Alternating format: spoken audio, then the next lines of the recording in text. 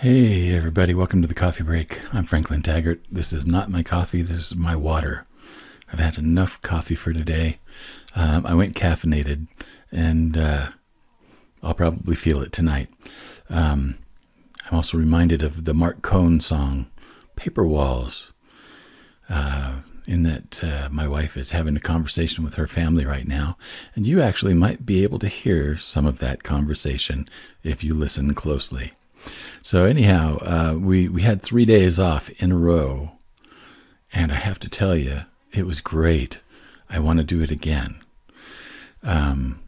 It was the first time that I've taken 3 days in a row off in, a couple of years, and it was so nice not to have work on my mind for a little while. But guess what happened? About halfway through the second day, I started to get creative. Ideas started to pop into my head, and I just didn't, I wasn't in a place where I could do anything about it. So it was kind of an interesting thing. It's like all of a sudden, the idea worm decided to visit, and I wasn't there to catch it. But it was interesting to see that all it took was a day and a half of letting things be for a little while, and my mind started to come back online with new ideas and new possibilities and things like that. There were a couple of things that I wanted to talk about in this episode, in this coffee break, whatever the heck this is. I was having a really interesting conversation with a client this morning, and one of the things that came up in that conversation was the feeling of guilt after you've taken a day off or before you've taken a day off, and cramming all of the things that you would normally do on those days off into the other days around it, so that it's like it's a net negative thing. It's like you move all of your appointments that from your days off, you move all of your appointments into into the day before you leave or the day after you get back. And so it's like one way or the other, you're stacking it up so that you're not missing anything. And you're also probably putting a bigger burden on yourself than the time off may offset. And it was interesting to me, why is that? Why do we feel like there has to be a net zero between the time that we work and the time that we don't? Why does it have to be a zero balance between the two? And why do we feel guilty for taking time off when that time off is the thing that allows us actually to perform at our best? In my own experience, the feeling that I have is that, or it's a belief that I have, I think, more than a feeling, and that is that if I don't work, I don't get paid. And so there's a part of me that suggests to myself that if I don't produce, I don't get paid. And the truth of the matter is that I'm going to get paid because I'm still delivering. I may not get paid, for the days that I take off, but I'll come back refreshed and ready to roll, and I'll get paid for what happens afterwards. So that belief is one that can be challenged. It's like, do I really not get paid just because I've taken a few days off?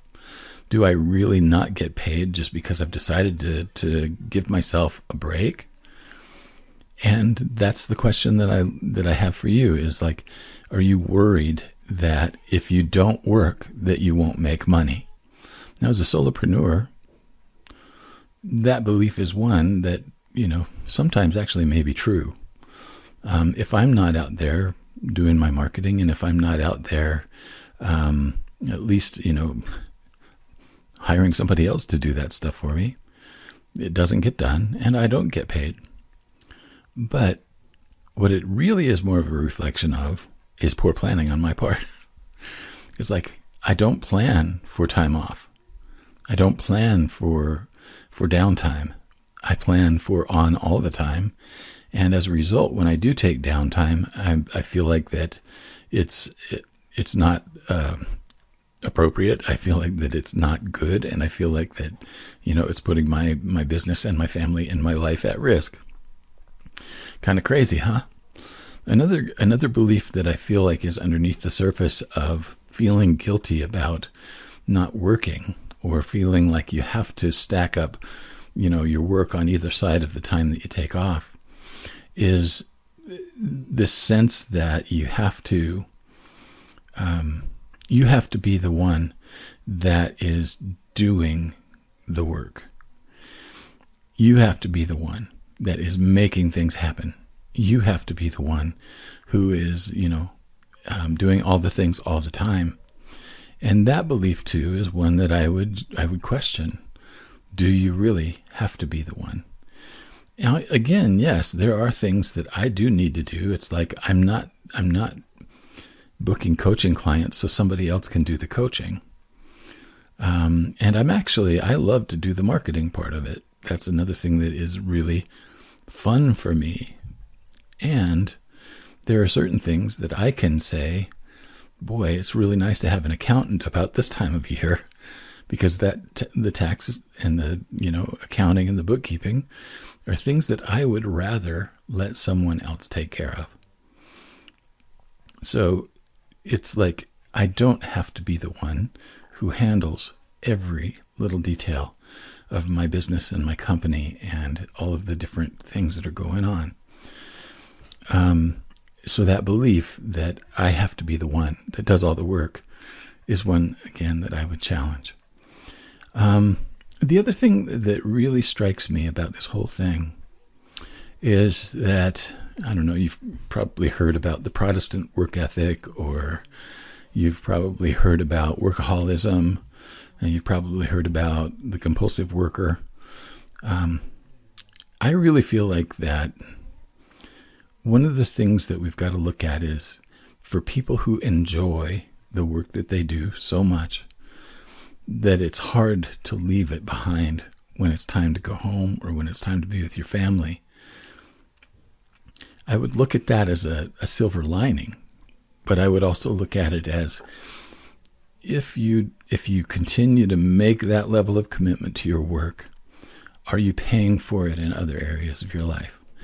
And I'm not going to hold it against you. If you don't, if you feel like that you love the things that you do, then I'm not going to hold it against you that you feel that way. But I'm going to ask you really honestly, is doing it all the time having costs in other areas of your life? Is it affecting your relationships at home? Is it affecting your relationships with friends? Is it affecting, your health? Is it affecting, anything else?